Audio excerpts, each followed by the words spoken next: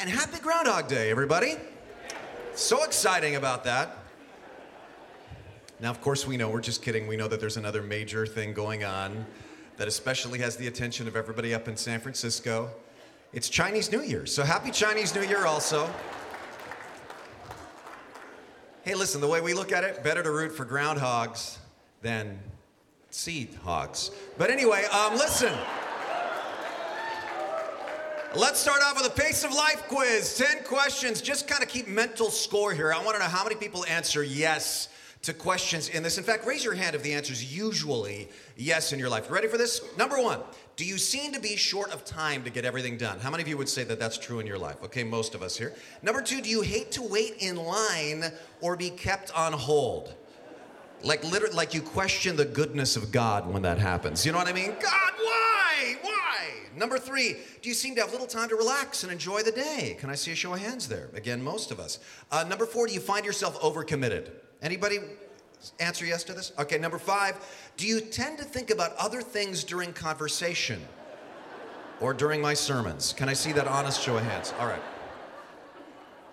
Number six, do you tend to compulsively check things like your personal email and social media on your iPhone, even at work, even during my sermons? Can I see a show of hands? All right. It's fascinating. I was just reading a thing about iPhones and how often people check them. The average American checks their phone every 12 minutes. Every 12 minutes, whether they're at work or not. And most Americans now sleep with their phones. And if it beeps, they'll wake up in the middle of the night and check to see if they got a text from somebody more important than the Sandman. It's just incredible to me. How many of you do that? Anybody sleep with their phones? Nobody's being honest here. All right. Number seven, do you ever try to do more than one thing at a time? Like checking your phone right now and raising your hand. Number eight, does slow traffic drive you bananas? How many admit on that? Okay, good. Number nine, do you find yourself suddenly realizing you've got clenched fists or tight neck and jaw muscles during my sermons? And then number 10, does your concentration sometimes wander? Where was it? While you think about what's coming up later. How many of you answered yes to at least 7 of those questions? Can I see a show of hands? Anybody here get all 10? Anybody? Really? That doesn't mean you win. What that means is we are in a distracted, multitasking culture. How many of you would agree with that statement? We are, that's for sure. ABC News had a great story about this recently. Watch this video. Texting and walking, that thoroughly modern epidemic. Look at this guy walk into a wall, or this woman walk into a mall water fountain. And check this out, a bear on the loose, and this man texting almost walks right into him. The videos are funny, but the problem is serious. According to the most recent numbers, more than 1,000 people went to emergency rooms because they got hurt while walking and distracted on the phone. Double the year before, which was double the year before that. Bonnie Miller walked off this pier into Lake Michigan and had to be rescued by the Coast Guard. I couldn't let pride stand in my way of warning other people, to not drive and text or walk and text. And ironically, you know how she warned them? By text. Right, exactly. We are so distracted and multitasking as a culture that experts say we end up less productive. We end up having less time with family. We end up grouchy and irritable, and most importantly, less time with God. And as a culture, we are longing for a cure. Watch this. Time Magazine's new issue. It just hits newsstands tomorrow. Cover story, The Mindful Revolution. The science of finding focus in a stressed out, multitasking culture. Article says, distraction is the preeminent condition of our age, so what's the solution? Well, this article says many people are finding a solution in meditation. Check this out. Research published in Health Psychology Journal shows that meditation is linked with decreased levels of the stress hormone cortisol, so it makes you less stressed. Researchers from UCLA found meditation helps decrease feelings of loneliness. A study in the journal Psychological Science, researchers from Northeastern and Harvard found that meditation is linked with more compassionate behavior. And one of the most interesting findings is that the benefits of meditation actually continue long after you are finished meditating. So even when you're not meditating anymore, your stress levels are still down. Your compassion levels are still up. Okay, so I want to talk about this. But first, I want us to just be very honest here. The term meditation is just kind of weirding some of you out right now. Like, what's Renee talking about here? First, it just seems hard, like something I got to go do on a mountaintop somewhere, and who's got time for that? I got to be some kind of a monk or a guru or an expert in some other task that I don't have time to master. Plus, some of you are thinking, it all seems vaguely suspicious, like new agey. Like, is Renee trying to force us into some kind of California culty trend here, right? Well, did you know that the Bible's references to meditation are the oldest references to meditation in any of the world religions? The first time meditation is mentioned in any of the world religions, it's Genesis 24, where it says Isaac went out to his field to meditate. And after that, the Bible describes it dozens and dozens and dozens of times, like Psalm 4:4. Meditate within your heart on your bed and be what? Still. Psalm 77:12. I will also what? Meditate on all your work. Psalm 145:5. I will what? Meditate on the glorious splendor of your majesty and your wondrous works. And there's dozens more. Even Jesus meditated. The Gospels are packed with things like Jesus withdrew to a lonely place and prayed. So, let's recap. The Bible commands it. Jesus models it. Science backs it up. And so for you to say, no, meditation's not for me, is really to say, no thanks, I'd rather be drained. No thanks, I'd rather be strangled by stress. No thanks, I don't need what Jesus Christ, the living Son of God, apparently needed in his life. Listen, as your pastor, I want you to hear this. I want you to have the richest life, the deepest life possible, the kind of life we talked about in the series in January, of radical, deep, organic change. You say, all right, but I read the Bible already. I pray already. Great. Reading the Bible, great. Praying, great. But there's something in between reading the Bible and praying that involves both. Meditation that you're longing for. How many times have you thought to yourself, my prayers are great, but they're really kind of lists of requests or thanksgivings to God. I'm looking for a way to make them deeper. Bible reading's great. I'm looking for a way to make it deeper. What you're looking for is what the Bible calls meditation. And yet, typically in Western Christian churches, we way underemphasize this. You'll be lucky if you find a sermon in a year in the average American church on meditation. And I'm convinced this is one reason that Eastern religions have taken off in America. And New Age spirituality has taken off in America because they talk about meditation, which we as Christians, as humans, long for. Listen, I'm not trying to guilt you here. I'm trying to motivate you. This is God's way of recharging your batteries.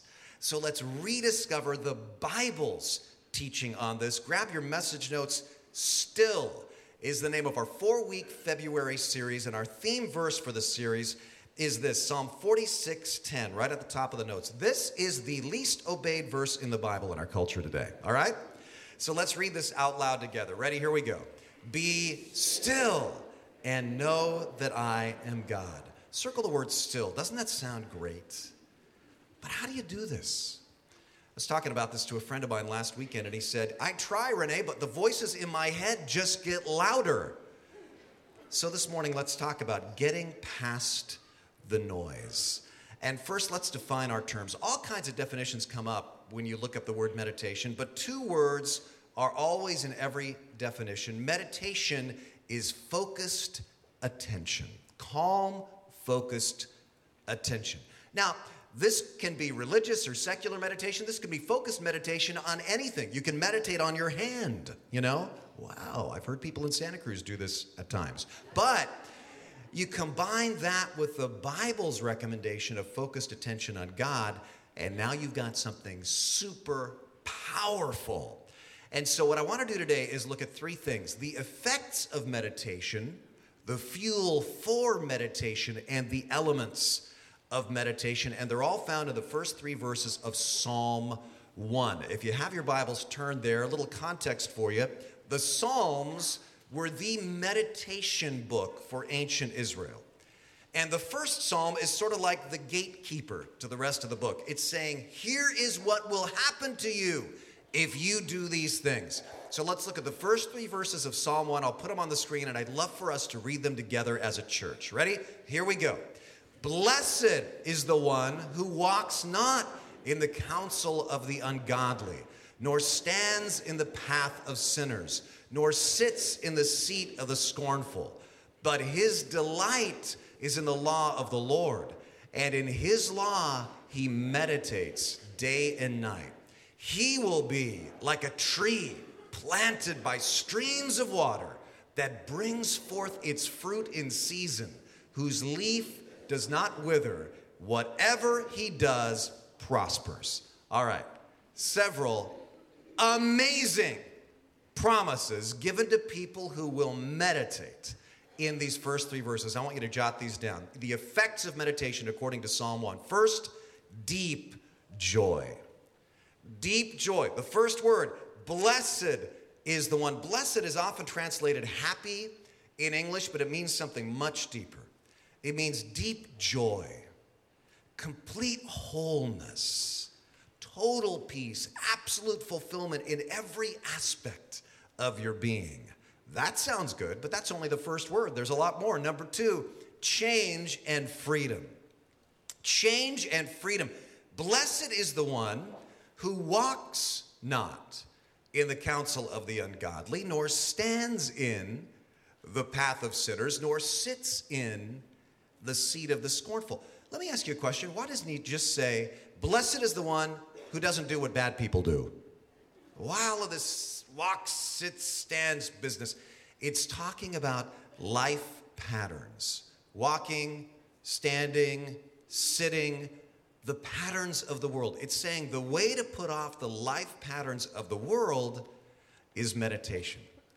The way to put off life-dominating negative patterns is meditation. So change and freedom comes from meditation. Deep joy comes from meditation. Third effect, I find delight. One sign of godly meditation is delight. And this is huge because the minute they hear the word meditation, a lot of people feel like the boy you might have heard about who told the Sunday school teacher, this is boring. And the little girl next to him said, shh, this is supposed to be boring. It's church, right? But the Bible says the exact opposite. It says his delight is in the law of the Lord. Meditation gives you joy, freedom, change, delight. Number 4, stability and growth. Stability and growth. It says like a tree planted by streams of water. Now this was written, the Psalms were written where? What part of the world? What country? Israel, right? Judea. That has a climate a lot like Southern California. And in that arid desert climate, a tree not planted by a stream can't always be sure of being green, because a tree not planted by a stream depends on rain, which we know around here this year is inconsistent. And listen, that's a picture of a believer who always depends on stimulation just falling on him or her, just sort of randomly. Like you might hear a great song on the radio when you happen to be driving around in the car or in church, and you feel the presence of God. Oh, that was beautiful. The rain falls on you and you blossom. Or you might hear a great sermon. That one really hit me, and you blossom a little bit. That's rain. And you get rain, you blossom, and that's great. But the rain's inconsistent. Don't just wait for rain to fall. If you're by a stream of water, you're like a tree putting down roots into a stream that never runs dry. That's there with you every day. Like this tree. This is actually in the middle of the Judean desert near the Dead Sea in Israel, but it's near a stream. And a tree like that brings forth its fruit in its season, and its leaf never withers. Notice there's still seasons. Every life has seasons. But this tree, even though it goes through seasons, barren seasons, fruitful seasons, it doesn't die. Example, Jesus Christ. Jesus meditated. In the Bible it says in the mornings he would get up by himself to pray. So when his trials came, he was like a tree planted by streams of water. He had put his roots down deep. And so when he's going through his trial, his crucifixion, he quotes Psalm 22. You know, the psalm that talks about, my God, why hast thou forsaken me? He has put his roots down deep, and so he's tapping into this way to express what he's feeling in that moment. That's an example of how meditation, even in times of trouble, leads to stability and growth. And finally, and this one might make some of you uncomfortable, but it's in the Bible. Meditation brings prosperity. Prosperity. That's part of the promise. Whatever he does, what? Prospers. Now, that's not necessarily success the way we think about it. It does mean that whatever you do will have beneficial effect. That is quite a promise. Whatever you do will have benefit. And these are all powerful promises, and the key to them all is meditation. You see, they are all about the law of exposure, which is at the top of page 2 of your notes. This is one of the most ignored laws of life. The law of exposure is whatever I think about is what I become. And we talked about this all through the Radical Deep Organic Change series. Whatever I think about most is what I become. And you think about most whatever you expose your mind to, right? Nobody in NASCAR fills a race car with diesel. Nobody going out for the Sochi, Winter Olympics is going to go on a Twinkies and Ding Dong diet. When people have kids, they are very careful about what goes into that kid. At least the first kid. Then all the bets are off after that, speaking as a father of 3. So everybody gets this. So it astounds me that people disregard the impact of exposure in the most important area of your life, your mind. The thoughts you think, the music you listen to, the material you read, the TV shows you watch, the events you attend, the people that are speaking into your life, the kinds of sermons that you are listening to, the daydreams that you allow yourself to engage in, they are all forming your mind, and your mind is forming your tastes and your character, and that forms your actions, and your actions form your destiny. And it all ties back into what are you thinking about, the law of exposure. John Maxwell says the law of exposure is as predictable as the law of gravity. And that's a great way to put it, because the law of gravity doesn't surprise anybody, right? Anybody. Nobody jumps off of a second-story ledge and drops 15 feet to the ground and goes, what were the odds of that happening? Again, that happens every time. They're never surprised by the law of gravity.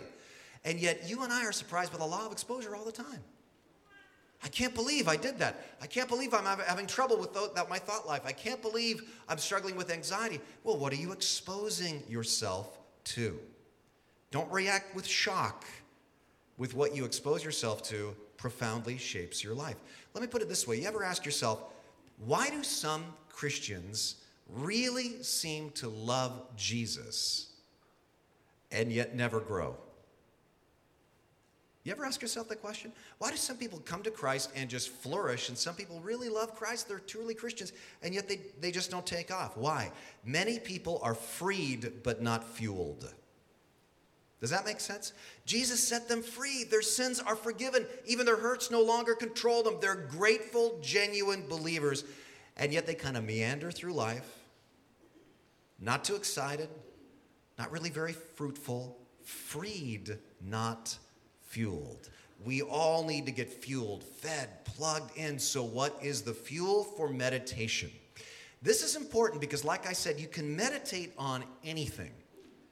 And this is really where the rubber meets the road. Because first, Psalm 1 says, meditate on the Word of God. The Word of God. It says, in His law, He meditates day and night. Now, I want to look at this a little bit closer, because the word usually translated law in our English Bibles is the Hebrew word Torah. But because of this misunderstanding, the word law always being the translation, there's a misunderstanding about what Torah is all about. The word Torah can specifically mean the first 5 books of the Bible because they contain the law of Moses. But the word is actually broader than that. It comes from a Hebrew root word that's a verb, yara, that means to flow or to throw.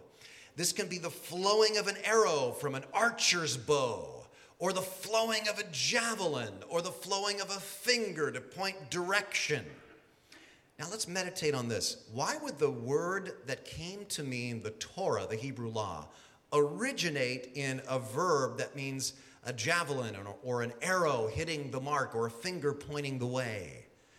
Because the law at its foundation is not about the rules. It's about hitting the mark.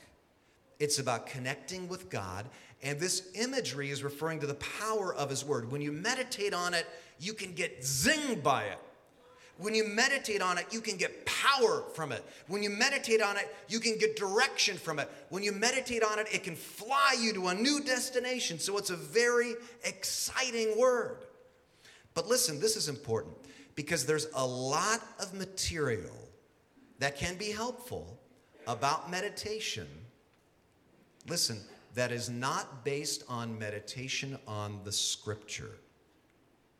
And this is one of the reasons I wanted to talk about this, because I'm hearing this kind of thing more and more, even in Christian circles. Just the other day, a friend of mine came back from a Christian, retreat center.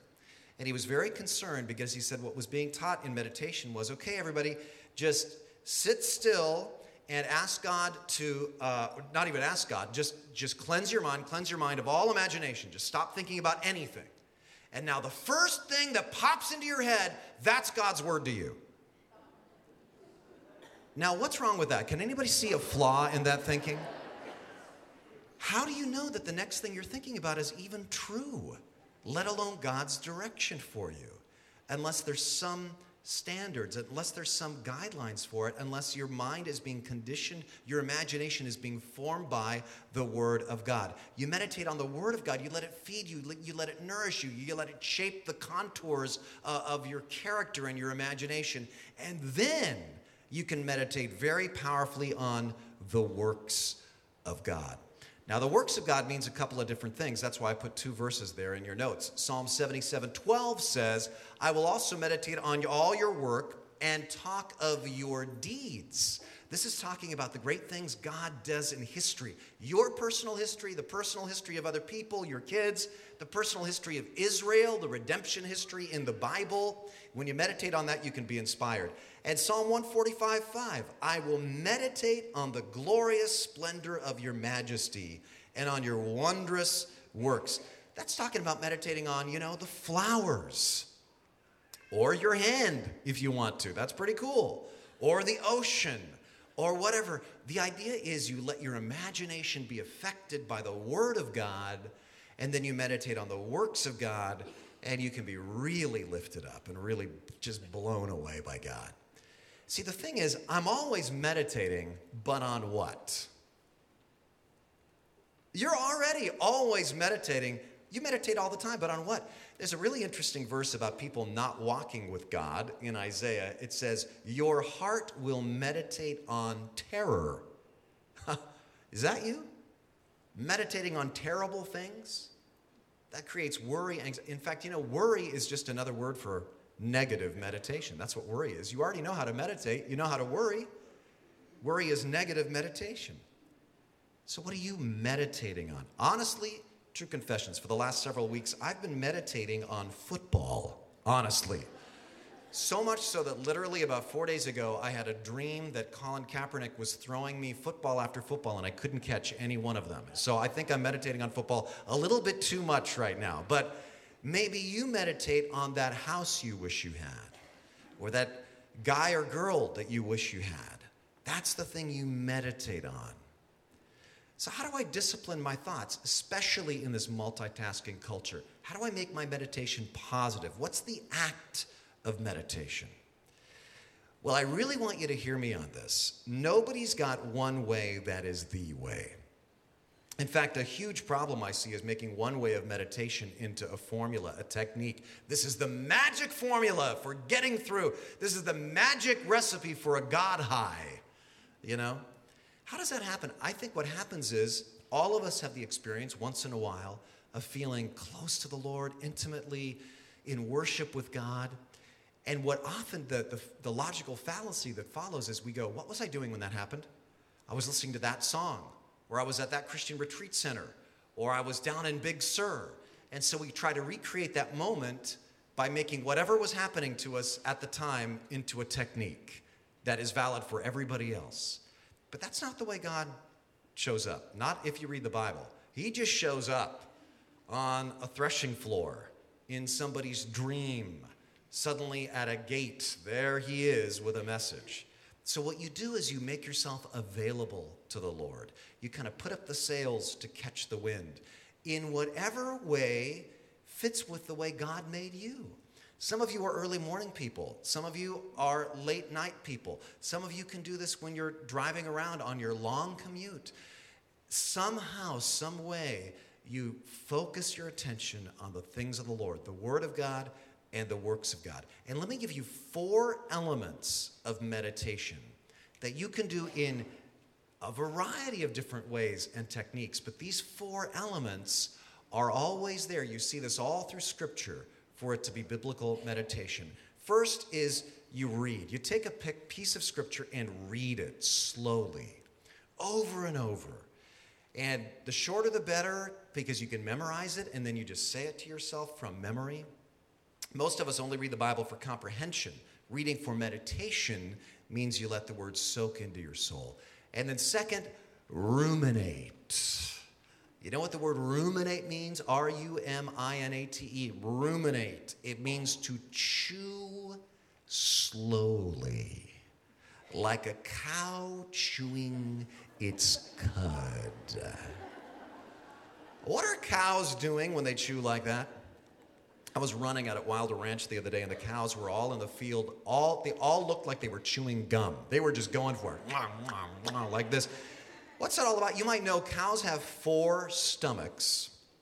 And what happens is they chew the hay or the grass, and then it goes down to stomach number 1.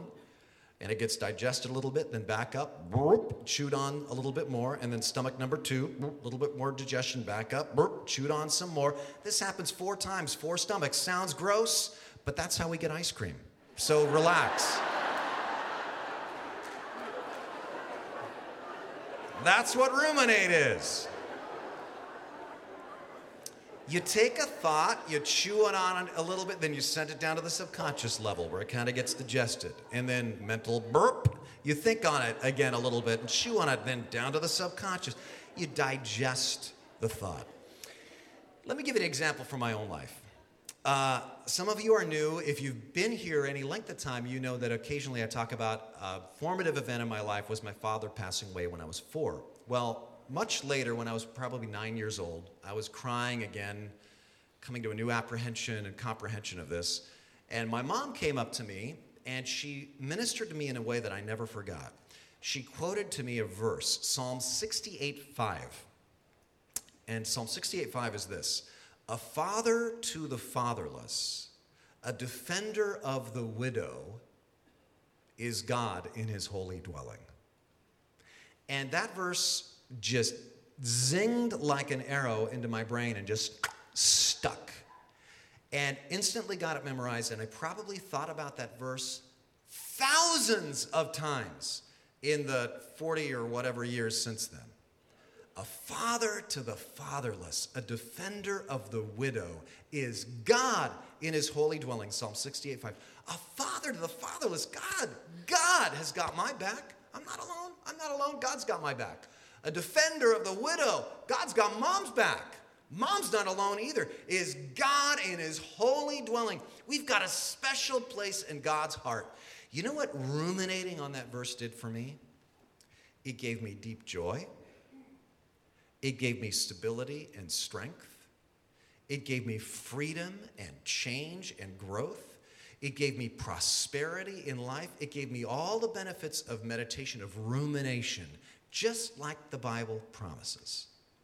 And what happens when you expose yourself to the Word of God is sometimes you find a verse that zings right into your brain. And it lodges in there and you memorize it. And as you ruminate on what God is making one of your life verses, it seeps into your soul and it changes you. You ruminate on it, and then you respond. You respond to God in prayer, just like, wow, thanks, or help. You know, Anne Lamott says that all prayers basically boil down to 3 words: help, thanks, wow. And I love that. Either you're going, God, wow, or God, thanks. God, help. Help me, a sinner. Help me to comprehend what you're saying here. You respond to God. And then finally, rest. You just sit there and you rest for a moment in what you've just learned about him. Listen, meditation is not about trying harder. It's about letting your imagination be captured by him.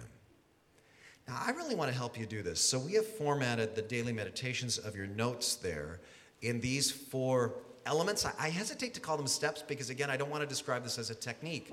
These are things you can do whatever is going on in your mind, whether you're driving or riding a bike or jogging or sitting looking at the ocean, you can do these 4 things. So this isn't a technique. These are elements to incorporate in whatever works for you. And here's your February challenge. I urge you to do this every day in February, and you will be developing a habit that will change your life. It'll change your life. So we're going to start with this morning. In just a minute, I'm going to ask Trent to come back up and actually lead us in meditating on some verses as we prepare our hearts for communion. But first, something super important. And if you don't get this, you could just short circuit this whole thing. You are not meditating to earn brownie points from God. He already loves you unconditionally. So what motivates you to meditate? The fact that God is meditating on you. God's thoughts are turned toward you. God has a plan for you. God is thinking of you with love and tender mercy. God loves you so much that he sent his one and only Son to die on the cross for you and rise again, so that if you believe in him, you'll have everlasting life. And everlasting life doesn't start when you die. It's a quality of life that starts when you have focused attention on him. The big idea here is that all great life change starts when I change the way I think. And thinking about God's love shown on Calvary is the best thought of all to start with. Heavenly Father, thank you that you're not a God who's far away, but that you're a God who wants to come close. In fact, the whole purpose of the cross was so that we could know you. And if that was the whole purpose of the cross, if you want to move toward fellowship with us, then certainly when we open our hearts to you, you are going to come near. So God, teach us this month, teach us this week, teach us in these closing moments to come close to you, to soak in your grace, to ruminate on your truth. And we pray these things in Jesus' name. Amen.